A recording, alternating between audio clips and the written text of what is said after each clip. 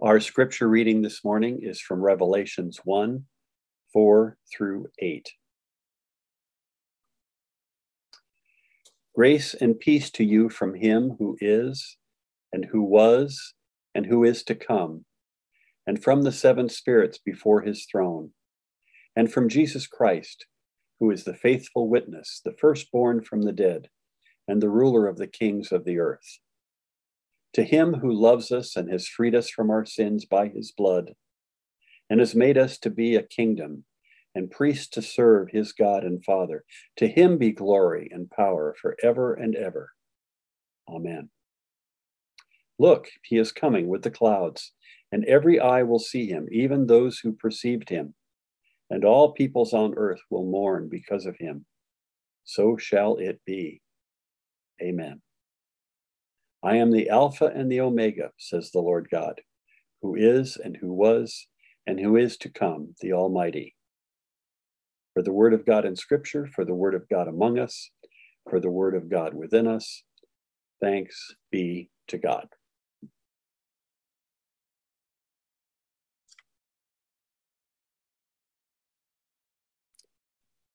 Darlene, were you going to introduce Nate? I think Nate needs no introduction after I've already introduced him at the beginning. So I would invite Nate to speak. Nate, welcome to Valley Presbyterian Church online. Thank you. Thank you very much for having me and for inviting me. I take it as an honor when I am able to preach and to share from God's word. So thank you. I wish that I could see you in person.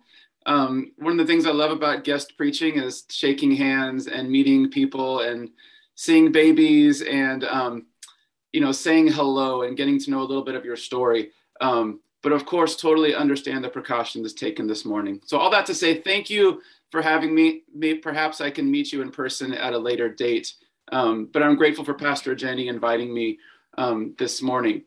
Our title this morning, or our theme, is Rhythms of Resilience. Rhythms of Resilience. We are in this interesting weekend where some people make New Year's resolutions. And if I was with you in person, I would love to ask you how you feel about New Year's resolutions. Some people love that phrase and idea. Some people hate it. Some think it's cliche.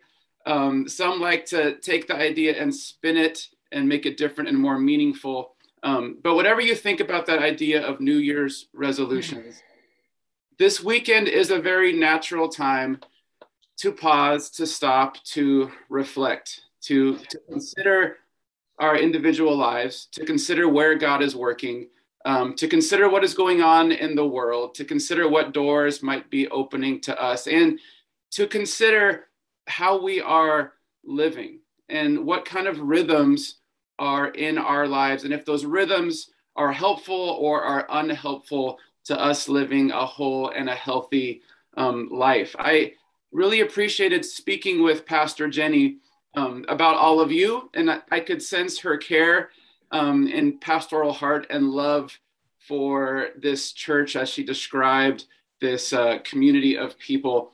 And I appreciated this theme of resilience. And I love how she described resilience as living with grace and courage when life is hard. Living with grace and courage when life is hard.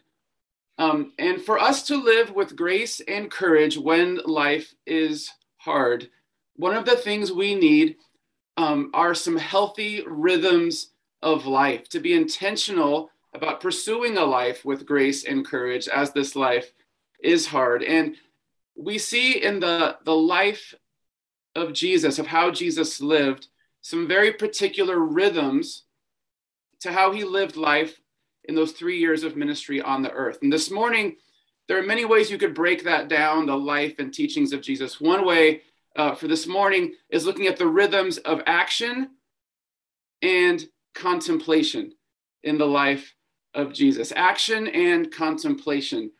Active work in the world, working to make the world a better place, and then walking away from the crowds and being alone. addressing the needs of our community and our world and working hard to do our part, and then going away on the mountain to be alone and to rest and to recharge and to be with the Father. Back and forth, over and over, action and contemplation are woven into these gospel stories that we read. And this morning we'll look at the Gospel of Luke, and a short passage I'm going to read from Luke chapter 5, verses 12 to 15. Once, when he was in one of the cities, there was a man covered with leprosy. When he saw Jesus, he bowed with his face to the ground and begged him, "Lord, if you choose, you can make me clean." Then Jesus stretched out his hand, touched him, and said, "I do choose, be made clean." And immediately the leprosy left him, and he ordered him to tell no one. "Go," he said, "show yourself to the priest, and as Moses commanded, make an offering for your cleansing for a testimony to them." But now more than ever, the word about Jesus spread abroad. Many crowds would gather to hear him and to be cured of their diseases. But it says, but he would withdraw to deserted places and pray. In this little story, we see this pattern that Jesus has, this pattern of Jesus entering into the lives of humanity, engaging human beings right where they are, in whatever pain they're holding, whatever suffering they're holding, engaging humans, serving, caring, loving, helping, doing his mission. And then the crowds gather as they are excited about his teaching and about healing. The crowds are gathering. And I just think of our humanity and our culture, which often when the crowds gather, that's go time. Like, let's expand it all. Let's make it all bigger. Let's make it better. Let's get more crowds and more people. And as the crowds come and it gets hectic, after his mission, Jesus says, "Now I am going to walk away from all of you and be completely alone on the side of a mountain. I'm going to pray."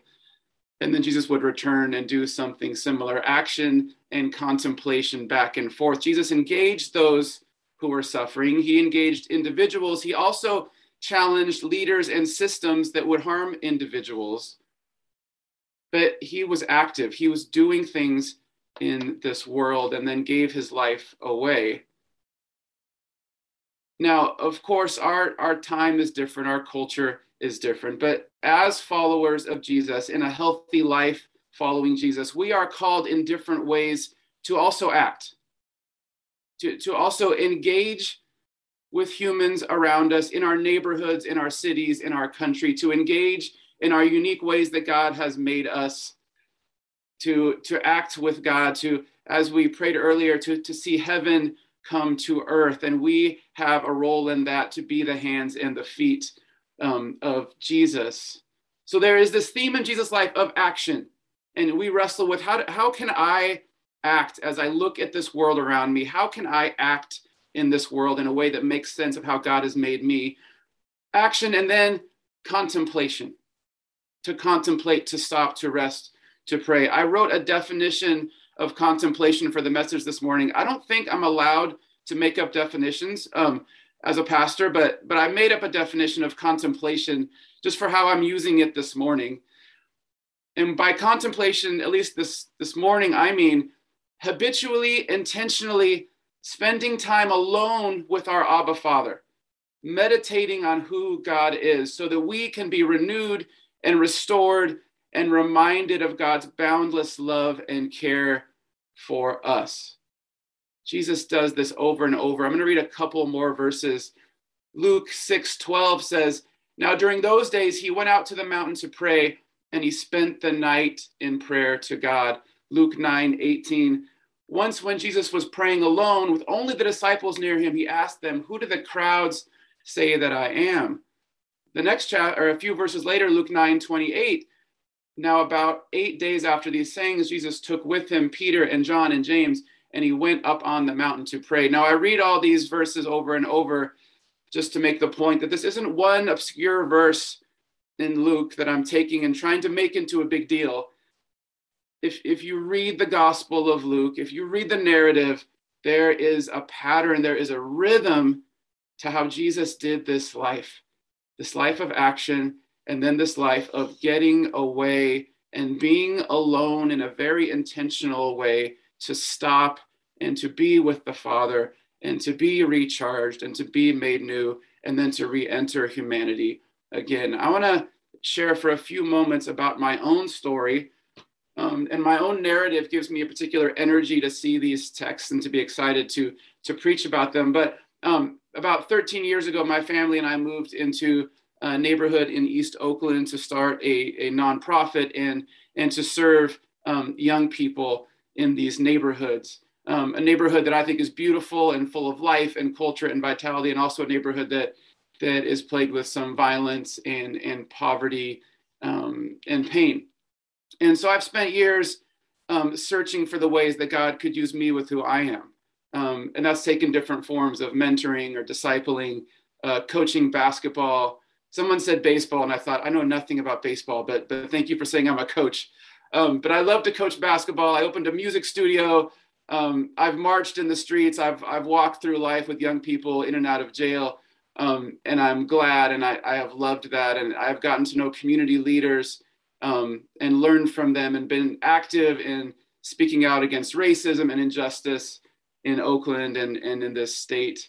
And I'm glad for that. But a couple of years ago, I reached this point where in my zeal to act, I realized that I was exhausted.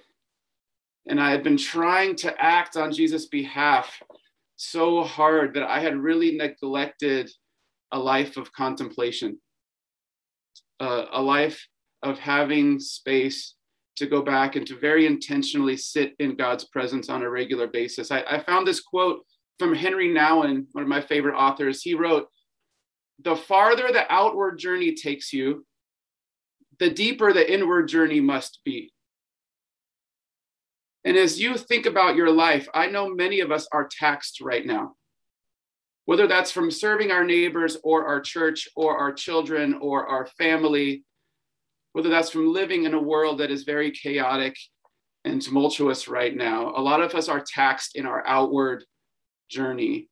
And Nouwen writes, the further the outward journey takes us, the deeper the inward journey must be. And I reached a time in my life where my outward journey was frantic and the inward journey was there, but was becoming smaller and less pronounced in my life. So I went through a season of dusting off all my books about contemplation and prayer and the Desert Fathers and Thomas Merton and Henry Nouwen, and joining a cohort and practicing contemplative prayer and buying more books and more candles and spending more time on the beach and more time hiking, and found greater peace and a greater inner healing and meeting with a spiritual director. And then I found this season of life where I was finding so much peace and like a resurgence of my soul with God. But I found myself really just wanting, and since we're on a screen, I can even show you, I just kept buying more candles and more prayer books. And this part of me didn't want to rejoin what God was doing in the world. There was this part of me that didn't want to go out and try to mentor young people in a violent neighborhood. There was this part of me that didn't really want to go out and consider systemic injustice or racism anymore, because that's hard. Caring about those things, doing things is hard, and it can be tiring. And I reached this point of realizing, wow, I have taken the pendulum from this side to let's just act. And then I pushed the pendulum to this side of I just want to sit and contemplate and not worry about those tiring things for a season. And I actually began to find some sort of healthy rhythm. And one of the ways I was actually reading about the life of St. Francis and some other saints. And I saw this life in Francis and others, this life of radically giving of themselves to their neighbors, to their community, of challenging systems, of being with human beings, and this radical life of saying, I am going to go pray. I am going to stop. I'm going to have these rhythms of rest and of prayer and of contemplation. And I saw that in Francis, and it occurred to me, that is the life I see in Jesus. This life of entering in with your gifts, of entering into the pain of our neighborhoods, of our places, of our towns, of our cities, and then stepping away completely and stopping everything and being alone with the Father and practicing Sabbath, practicing retreat. We need action. We also need contemplation so that we can be reminded to trust in God. As we struggle to make this world better, as we struggle to fulfill our jobs and our duties, we need to be able to trust God. And a habit of contemplation and prayer can remind us that we are going to be okay, to remind us that God does love us, to remind us that we can trust what God is doing and follow God's ways. And it does make some sense. Now, the difficult thing about preaching about a life of action and contemplation is I don't know every one of you, and I don't know the ways that God desires to use you in your families, in your workplaces, in your neighborhoods, in this world. It is unique. Each one of us, I can see faces on a screen, and I can only imagine the different life stories and the different gifts that you have, the different circles of influence that you have, the different neighbors that you have on your streets, the different circles of people that you know and come into contact with, the ways that God would use you in this world. I don't know all of them. I know you have gifts that I don't. And I know this person on this screen has different gifts than this person, and God desires to use us in this world in a million different ways. When I wrestle with how God wants to use me, I come back to this quote from Howard Thurman. Howard Thurman had a huge influence on Martin Luther King Jr., was a prolific preacher, theologian, author. And he wrote something that to me echoes what the Apostle Paul writes about different gifts that we have. And Howard Thurman wrote, "Don't ask what the world needs. Ask what makes you come alive, and go do that. Because what the world needs is people who have come alive." So I would ask you, even in this moment, looking at this year, to consider, as I look at what the world needs and my neighborhood needs, what are those things that make me come alive as I consider serving the people around me? And I ask you to consider now, what are the unique rhythms of contemplation that work for you as you seek to connect with God, to connect to the Spirit of God, as you seek rest and renewal in God's presence? How do you do that? Jesus would go pray on the side of a mountain, and I've visited those places in the past, and you can visually see it, how that would make sense. That would be the place you would go from these villages. You would go to those mountains. That's where you would be alone. For you, where are those places? It may be a mountain. It may be a hike in the hills. It may be an ocean or a stream. It may be a backyard or a bedroom or a closet.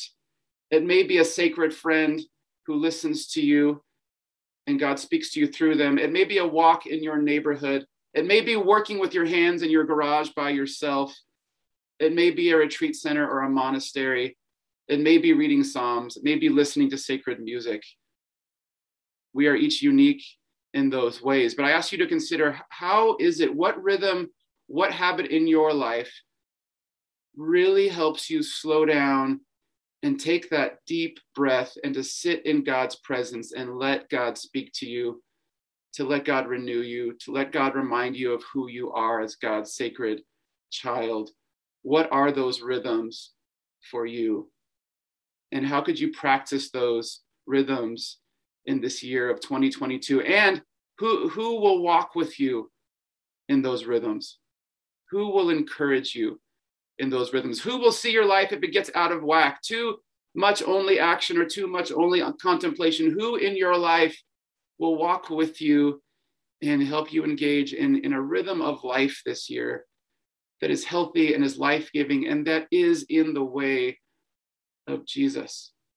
So may you find a rhythm to your days. May you find a rhythm of 2022. May you find a rhythm of a day, find a rhythm of a week with some action and some contemplation woven together. I'd like to pray for all of us for a moment as we close. God, I thank you for these stories of Jesus. I think they're beautiful and they are life-giving, and there is a model of how to live on this planet Earth. And God, I ask that your Spirit would even speak to us in our hearts, in our souls, in our imaginations, God, that you would give us a vision for a life with healthy rhythms, with rhythms of acting in this world and with rhythms of retreating and praying and contemplating. God, may you give us courage. May you give us grace to live in a healthy way this year. Amen.